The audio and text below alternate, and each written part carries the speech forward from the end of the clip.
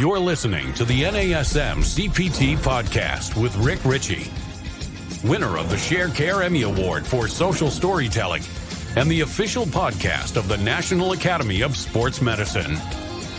Hey, y'all, and welcome to the NASM CPT podcast. My name is Rick Ritchie, and when I was in grad school, we had a question on the final about an assessment we were doing, and the client complained of having left shoulder pain.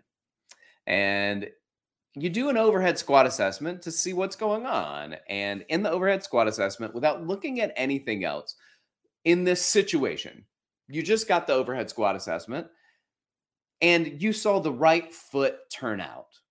The question on the exam was, how could the right foot turning out in an overhead squat potentially contribute to the left shoulder issue?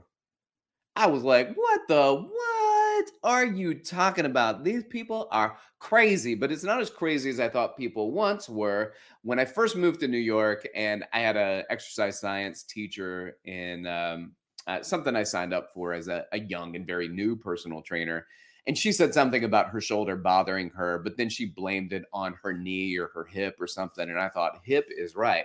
This hippy dippy nonsense, ridiculousness. I moved to New York City, and already I'm being hit with this ethereal nonsense that, oh, my shoulder hurts, but that's because something down and somewhere else has nothing to do with the shoulder. I think I was wrong. I think actually I wasn't being hit with this hippy dippy. I was being hit with some science, or at least scientific principles. And let me just kind of explain some of these things. And today we're going to define some terminology. We're going to define some exercise science terms, and then I'm going to go back and I'm going to give a potential answer to the question that we just talked about. How does the right foot turn out potentially lead to left shoulder issues? And so, first of all, I want to talk about the human movement system, which is defined by NASM as the collection, components, and structures that work together to move the body, muscular, skeletal, and nervous. That's the human movement system. How these things work together to create movement. And then there's human movement science, which can be described as the study of how the human movement system works together to produce, reduce, dynamically stabilize in multiple planes at various speeds in a safe and coordinated fashion. Produce, reduce, and dynamically stabilize. That's concentric, eccentric, isometric. To be able to do that in multiple planes, sagittal, frontal, transverse, and in between and throughout all three planes of motion. To produce, reduce, and dynamically stabilize in multiple planes at various speeds. Changing up that tempo, being able to control high velocity movement, change of speed in a safe and coordinated fashion. That's a study of human movement science, learning how that happens and how that works. We also do talk about kinetic chains, and we didn't really have a word for what we call now the regional interdependence model, which we'll talk about in a moment. Stay with me. Stay with me. Because we had the kinetic chain. And the kinetic chain wasn't a good answer to this, but a kinetic chain, as defined by NASM, is a concept that describes the human body as a chain of interdependent links that work together to perform movement. Now, we believe in the kinetic chain. We know the kinetic chain exists. In fact, you'll hear us when in NASM, we talk oftentimes about the 5 kinetic chain checkpoints. These are big, kind of larger global checkpoints that we might talk about. Head, shoulders, hips, knees, and feet. And you might hear those discussed in different ways, like foot and ankle instead of feet. And that makes sense. There might be a lumbopelvic hip complex instead of just hips, but head, shoulders, hips, knees, and feet. It's just an easy way to go in with that. That's kinetic chain. It's not the limit of it, but these are 5 major components of the kinetic chain. And so it stands to make sense, especially when you stand upright. that if you've got a weak link in the kinetic, you're only as strong as your weakest link. And if you got a weak link in the kinetic chain, especially when the kinetic chain is lower in the body, so foot and ankle, knee, hip, all these other things are on top of it. So you can see how the dysfunction might more easily travel up, might travel from the bottom to the top as opposed to top to bottom. Not impossible. There's also an argument in this world as to whether or not things start at the core and move out, or things start at the lower body and move its way through the core and then throughout the rest of the body. I don't think that either of those is an impossibility. So I don't understand why there is an argument to begin with. It can come from either option, either proposal. And that's kinetic chain. We also have kinesiology. You've heard this. You may have met somebody and they say, "Oh, what did you study in school?" And they say, "I studied kinesiology." And immediately you think, "Oh, you were a sports guy and you don't know what you're going to do for a living." So trust me, I've been there. So kinesiology is the study of movement as it relates to anatomy and physiology. That is kinesiology. Well, kinesiology will have something to do with the kinetic chain. So will this next one, because there's a link between kinesiology and human movement science, those are oftentimes used interchangeably, but also the next one, biomechanics, because biomechanics is the science concerned with the internal and external forces acting on the human body and the effects produced by these forces.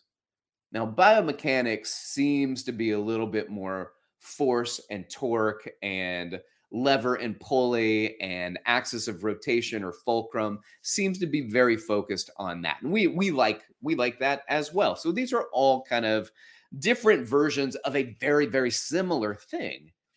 And then you take that and you say, well, if I'm concerned about the forces and I have a force down low, can it work its way to create and pull on my body in certain ways that leads from a dysfunction in the lower extremity to a dysfunction in the upper extremity? Well, the regional interdependence model shows some clear links in, and maybe not so transformative, or we don't see as much distance in the research that goes, all right, there's clear research, foot turns out on the right side, left shoulder pain happens. No. We don't necessarily see that. Plenty of times we see the next major kinetic chain checkpoint being an issue, right? So I have something going on at my knee. It's not too far-fetched to think there's something wrong with either my hip or my foot and ankle. In fact, most knee issues that are non-contact, non-traumatic contact issues are not knee issues at all. They're foot and ankle issues and or hip issues. The knee is in the middle. I hate this. That's such a good example. The knee is like the kid, and when the hip and the foot and ankle are like the parents that are arguing, it's always the kid in the middle that gets hurt. I know, that's terrible. That's terrible. But I will say that I taught that in a class, and then I stopped teaching it for a while because I thought, man, that's Debbie Downer right there. And there was like a person who came to a workshop 7 years ago, and he was like, man, I still remember that knee thing. Mommy and daddy, the knee in the middle gives the kid that gets hurt. He was like, yeah, that's for real, man. The knee always gets stuck between those two. And I was like, oh, all right. It's there. It's there if you want to use it. And if you don't, I can understand why. Totally cool. But if it helps you remember, I'm happy with it. I'm happy that's there. So I get the regional interdependence model. It could be lumbo-pelvic hip issues, right? There could be things going on at the hip that immediately affect the low back and vice versa. And we see that that can be pretty clear within the research. And the regional interdependence model, like there's an interdependence between each one where there is a link. Something here is going to affect somewhere else. And with that, we knew something about this without necessarily knowing the term or what to even call it. So we just called it the kinetic chain being affected by other components of the kinetic chain.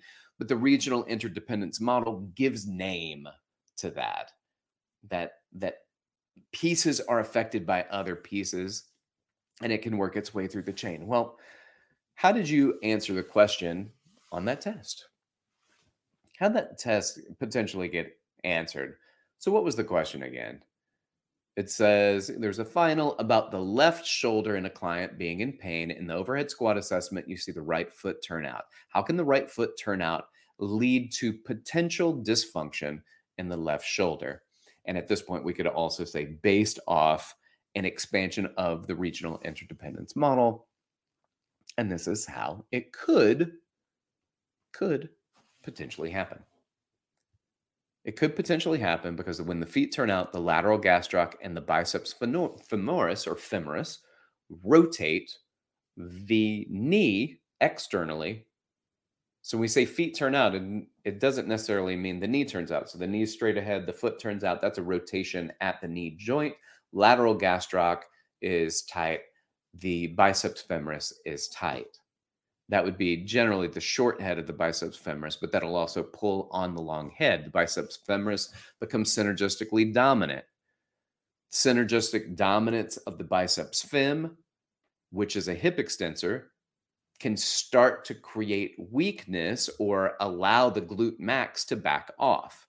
That can lead to some issues in the piriformis. Also, a tight hamstring can pull on not just the ischial tuberosity, but it's got a ischial tuberosity where they meet also connects with the sacrotuberous ligament, which can pull on that ligament as well.